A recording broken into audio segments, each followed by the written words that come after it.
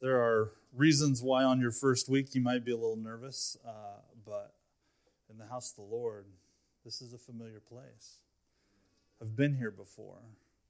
I've gathered in the name of Jesus Christ, and I've sung songs and heard his word. And when that happens, we're brought into family. And so this is a familiar place to some degree for me, and it's such a blessing to be here.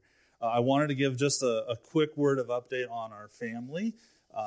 We had our college-age daughter join us for Thanksgiving, and so she flew home to Centralia, or to Portland, and then we drove to Centralia, I guess, on Tuesday of last week, and then yesterday I drove her back to school, and then came the rest of the way, and she came with my mother-in-law this morning to be here for my first week. My dad and my stepmom, that Tom alluded to, chickened out, so I guess I'm stuck with his cooking, but earlier in the service, I think Debbie said the more formal introduction. I was like, Tom's going to give a formal introduction, huh?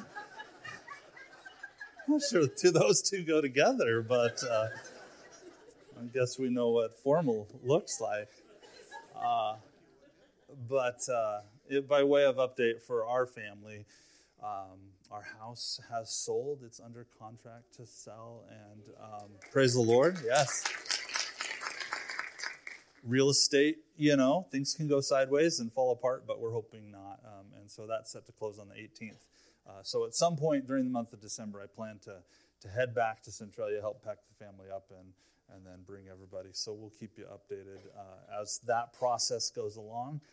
And then on this side, we've made an offer, and it's been accepted with a house over by Legacy Park. And so praise the Lord, and we're just going to dive in. This week is a tough week for our family.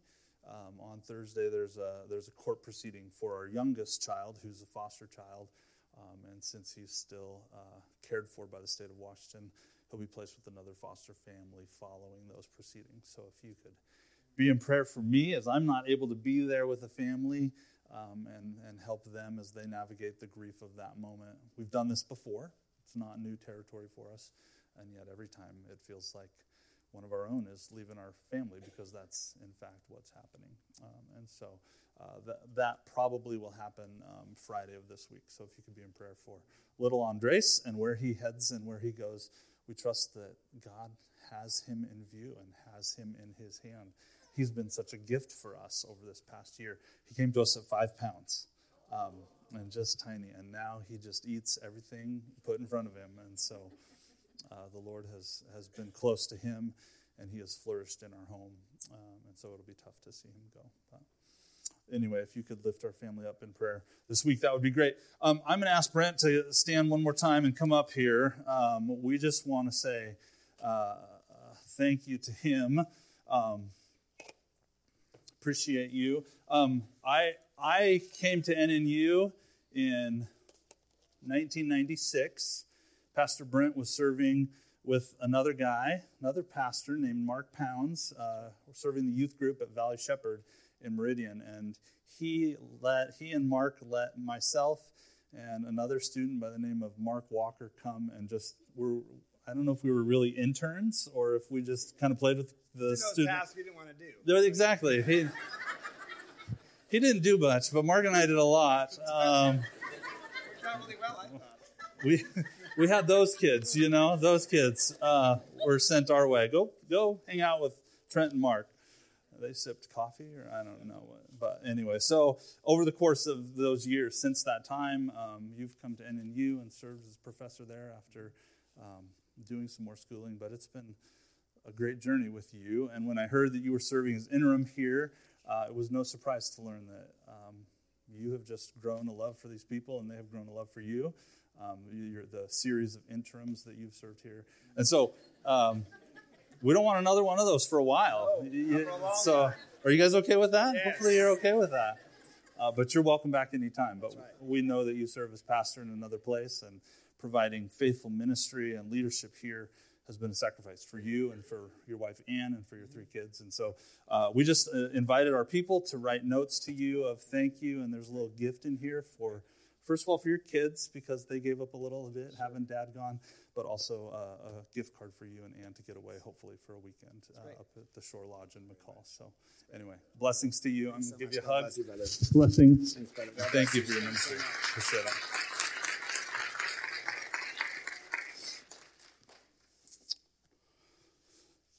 Well, every once in a while as I preach, I like to start with the end. And here it is. This is the end of the sermon. As Jesus followers, we should be the most hopeful, expectant people on the planet. Did you believe that? If you hear only one thing today, that's the thing I want you to hear. As Jesus followers, we should be the most hopeful, expectant people on the planet. May that be so in our lives, I pray. Welcome to Advent 1. I trust that with Pastor Brent, you have been aware of the church calendar year. He came and began preaching here right in the beginning of June. I think his second week was Pentecost, and then started a long journey through the summer of Ordinary Time, which builds to a climax at the end of November with Christ the King Sunday, which he was gone for. And you guys had Pastor Scott, the district superintendent, last week, and he will be coming and having a formal kind of installation service once my family arrives. So we're going to wait for the whole family to arrive before we do that, and he probably lets you know that. But after Christ the King Sunday comes Advent. And with Advent, the church calendar cycle begins. Advent's an amazing season. It's a beautiful season. I'm so lucky to be sharing this part of the journey of the church calendar year with you. I took time this week to reach out to Tommy and Stephanie and to just connect with them. They were with family, and so we haven't had much time to shoot back and forth. But Stephanie's first response was to say how wonderful it is for you and for me to be together and to start this journey with Advent, a time of new beginnings, a time of expectancy, a time of hopefulness. And she's right. Let us start this year with firm resolve that together, as the Mountain Home Church, we will pursue Christ in all that we do and seek to not only bring the kingdom of God to this place, but to be the kingdom of God in this place for one another and for this community and for the world. I think that's a high calling. I think that's something we can do together. As we look to the lectionary text at the beginning of each church year, it takes us to a place that might be a little unexpected. If you have your Bibles today, or maybe you have devices that have the text on them, point them to Matthew 24. Okay, Matthew 24. Some might expect as we enter into the church season of Advent and look to Christmas, texts about Mary and Joseph and the journey to Bethlehem. But on Advent 1, in all three lectionary cycles, it points us to an eschatological text, an end-of-the-world text, as you might say. But as you turn to Matthew 24, we're going to start in verse 36 and read through 44. For those that are able, would you please stand out of reverence for the Word of God as we read? Reading today from the Common English Bible, starting at verse 36. But nobody knows when that day or hour will come, not the heavenly angels and not the Son. Only the Father knows. As it was in the time of Noah, so it will be at the coming of the human one. In those days before the flood, people were eating and drinking, marrying and giving in marriage until the day Noah entered the ark. They didn't know what was happening until the flood came and swept them all away. The coming of the human one will be like that. At that time, there will be two men in the field. One will be taken and the other left. Two women will be grinding at the mill. One will be taken and the other left. Therefore, stay alert. You don't know what day the Lord is coming, but you understand that if the head of the house knew at what time the thief would come, he would keep alert and wouldn't allow the thief to break into his house. Therefore, you also should be prepared, because the human one will come at a time you don't know. This is the word of God for the people of God. We say thanks be to God. Please be seated.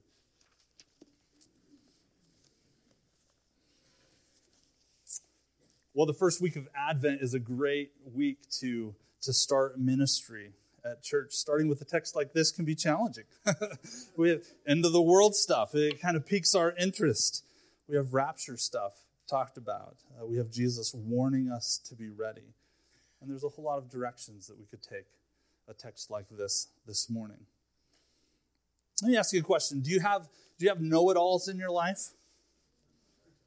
Don't look at your husband. You have know-it-alls in your life? You have self-proclaimed experts on every topic that surfaces? I don't think I have this problem. You'll have to check with my wife. Actually, I joke with my wife that the opposite is true, that I know very little, and maybe that's why God called me to be a pastor. What I love about this text is Jesus isn't a know-it-all. We sometimes get this picture of Jesus as greater than human, right? That he somehow had a line to some greater knowledge, to knowing everything, that there was no risk involved in his journey. He says, I don't even know. I don't even know this stuff. Not even Jesus knows the day. Not even Jesus knows the hour. Jesus, who might arguably have the best case to be a know-it-all, never presented himself that way. Never stood up and was the center of all the knowledge that could be possessed. I did a quick search on the internet. Isn't the internet a wonderful thing? At times. I did a quick search on end of the world predictions. Wikipedia has listed hundreds of dates of when the world was going to end, when it was supposed to end. Some were fairly general, like, Y2K was a big one. Came and passed. Some very specific, listing the date, some the hour and the time. They separated them out into different centuries. Okay, you can go back to all sorts of different endings of the world.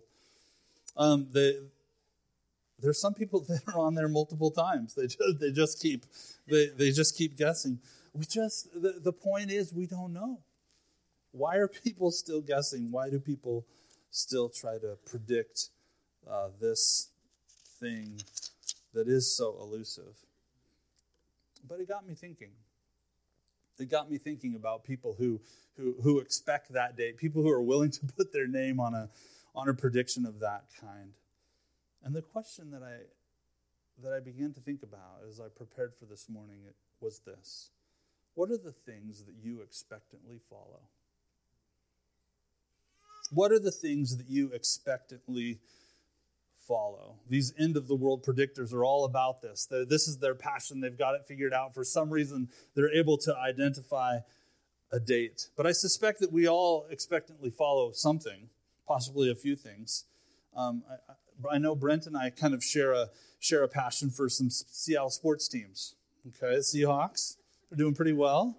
Yeah, they're doing pretty well. Mariners, yeah, we expectantly follow them each year to the bottom of the division, and that's where they end up. It's just expectant. The Sounders, I don't know if you follow MLS, but the Sounders took home the MLS Cup this year in glorious fashion.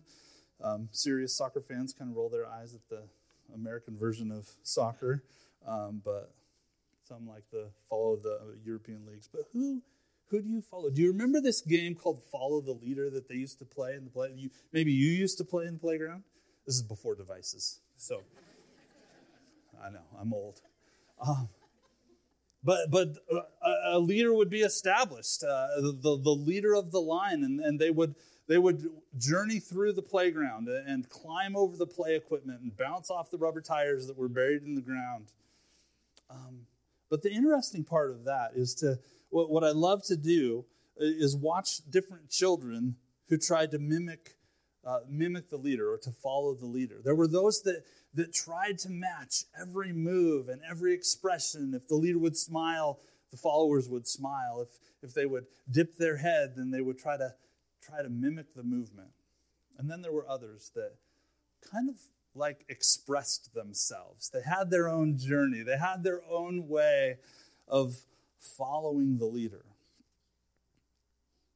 I think our tech and social media world has kind of watered down this word follow. I follow 972 people on Twitter. What does that mean? I follow 413 people on Instagram. How can I do that? I can't do that. I admit I had to look up those numbers, and that's what my device told me.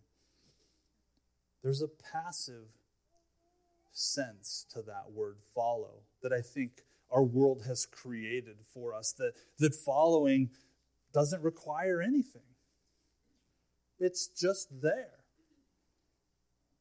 I long for those days where following might mean something, but because there's another side to that word. There's another type of following that I think comes into play when we talk about being Jesus followers. That it's an active following. Jesus following is an active pursuit, something that takes our action. The reality of the human condition is this, is that you have a limited capacity. You have a maximum capacity of things in your life that you can actively follow. That we can't follow it all. That we can't be completely attuned to everything that's going on and everything that's in front of us. The world has too much knowledge. There's too much available at our fingertips. Your social media sites know this. Okay, that's why the algorithm does its work. It filters out a bunch of folks that you apparently don't really care that much about, and so you don't even see their stuff because the computer knows. They can't. Their attention span isn't that broad. And so they help you out a little bit, if you want to call it that. Jesus knows this. Jesus knows that you have a limited capacity. Remember when he said that it's impossible to serve both God and money. Jesus, Sermon on the Mount, Matthew chapter 6, said, you can't follow it all. But that's what we do. That's what people have done. The desire to try to follow too much, the desire to jump in a little too deep and to commit a little too far is something we've always done and something we've always needed to be warned against. Jesus calls us back to the time of Noah. Jesus doesn't reference the Old Testament stories of evil things that humanity was doing. They were just doing the human things. They were just busy living their lives. They were eating food. They were drinking. They were marrying, giving in marriage, busy with the things of life. There's nothing wrong with the things that the people of Noah's days were doing. They were just living their lives. And I think maybe that's a great image of us today. That at times we get caught with the normal busy things of life. There's the kids and there's the grandkids, there's the sports games and there's the concerts and there's the recitals, there's the business meetings and the contacts to be made. None of these things are bad. In fact, many of these things are good. Many of the things that we spend our time doing and investing are all good things, but sometimes my capacity to expectantly follow is consumed and taken up by all of these good and wonderful things. And while we are in the midst of all these things that we love to follow, the sports, the kids, the passions, the hobbies, our primary follow, our first love, must remain Jesus Christ. We are Christ followers first, aren't we? Amen? And let me offer this word, this observation of the world for you. The world has been more than able to use up my following capacity. It's happy to do so.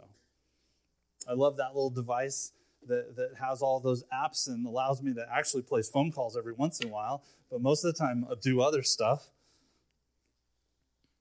But there's so much content. It's a gateway into so much that will swallow up and to consume my capacity to follow. And in order to set and to manage what you follow, you are required to use intent. That there has to be effort, intentional effort. You got to want it and you have to work at it if you're going to follow Jesus, if you're going to expect the baby who's on his way this season to come again into our lives and into our world to change the world. You have to set aside that time. And Jesus tells us why this intent is so important. It's going to be quick. It's going to be like a thief in the night. It's like hanging out with a friend and then they're gone. You know, this whole text about the friend leaving, it has become a basis for this rapture-based eschatological end-time narrative that's gotten kind of popular these days. We're not going to dive deep into it today, but really has allowed this one text to really be overinflated and develop this whole theology of end times that doesn't really take into account the whole narrative of Scripture, and we don't have time for that today. We've got a reception to get to, right? So, but the point and the lesson holds true. Be ready. That's the point. Be ready. Stay alert. Being nonchalant about your following of Jesus Christ is not being alert. Just coasting on neutral, just rolling downhill is not what God has called us to. And the point is this: if the homeowner knew what hour of the night the thief would come, they would make it a point to be ready. They would be on guard. They might take a nap earlier in the day so they could stay up and be extra rested. And when the time came to chase the thief off or to catch them red-handed, the homeowner would be ready. Let me tell you a little secret. Advent's even predictable. There's 4 Sundays coming, and then the baby's showing up. And we get to celebrate it again this season. It's phenomenal. It's a celebration every year. It invites us back into that place where we see the wonder and the amazement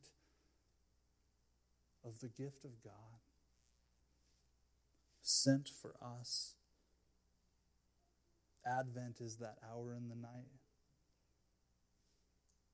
Not when a thief comes, but the gift is given. Advent transports us back into those days before Messiah had come.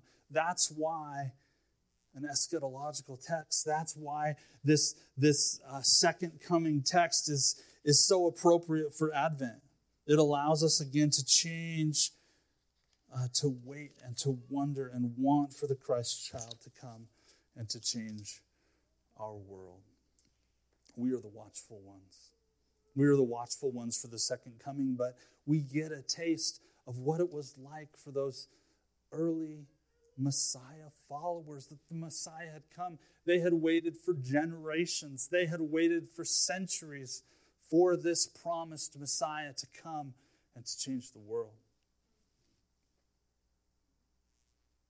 We're invited over the course of these 4 weeks to enter once again into the waiting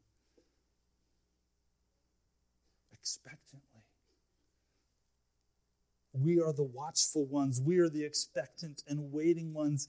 And God is showing up again. The baby is coming. And we get 4 weeks of warning. We get 4 weeks to gather and to celebrate and to rejoice together. This may be an odd invitation. This year, let's ache together for the coming of the Messiah. Let's just want it deep within our bones. Let's look forward to Christmas morning, because Christmas is a lot of fun. There's so much joy at Christmas. It's so much fun to give gifts and to see children's faces light up. But let's ache for the coming Messiah. Let's remember how badly, how desperately we need the hope that the Christ child brings. Let's remember that without him, we're broken and lost. But with the coming of the Messiah, we received the realized hope of a transformed life inside and out. The beautiful thing about the hope of Advent is it's not conditional. It's an enduring hope. There's lots of things that can cause us to lose hope in the world today. Don't listen to too much news. There's lots of reasons.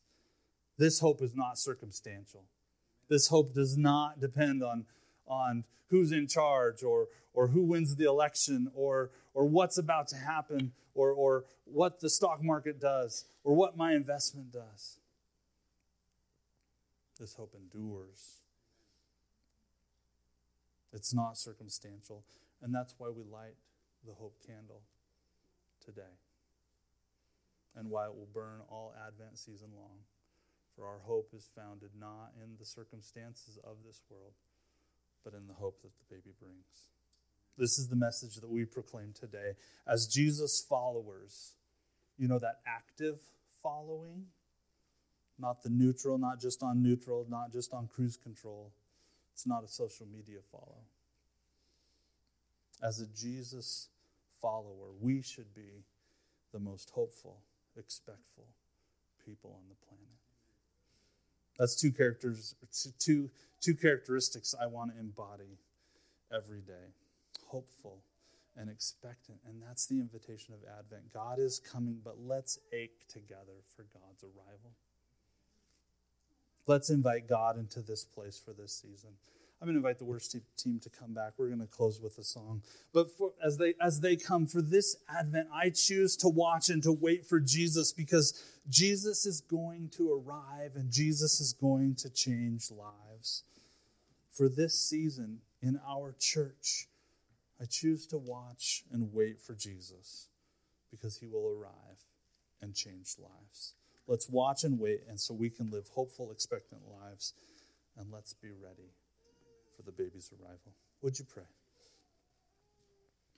Heavenly Father, thank you today for the chance to gather in your house and to worship your name with your people. It's so good to be here and to have a chance today to look to the Word and to be reminded today again of what it means to ache and wait for your arrival. The joy that we have today is that you're already present, and we have the chance to have you in our lives. But today, again, we're invited into that waitful, hopeful spirit today. Would you be with us? Help us keep that sense of expectation all season long, that it can accent, that it can accentuate, that it can enhance this worship celebration that Christmas is. That you gave the good and perfect gift first, and now we follow suit. What a joy it is to celebrate this way. Be with us as we journey through Advent. Help us be drawn back to these words of life and into worship with you, not just on Sundays, but each day of the week, Father. And help us live hopeful, expectant lives today.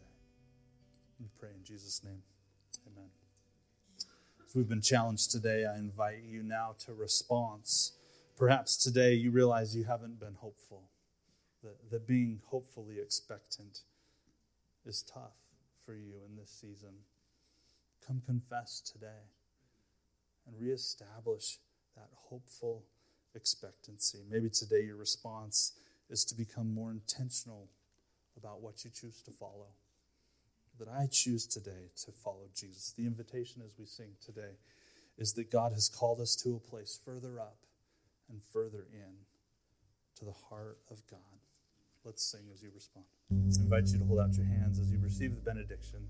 May the God who comes this Advent leave you with a hopeful expectancy that you can hold and carry this whole Advent season leading up to the joyous celebration where God sends his gift, the Messiah in the form of a baby, so unexpected and yet so exactly what we need.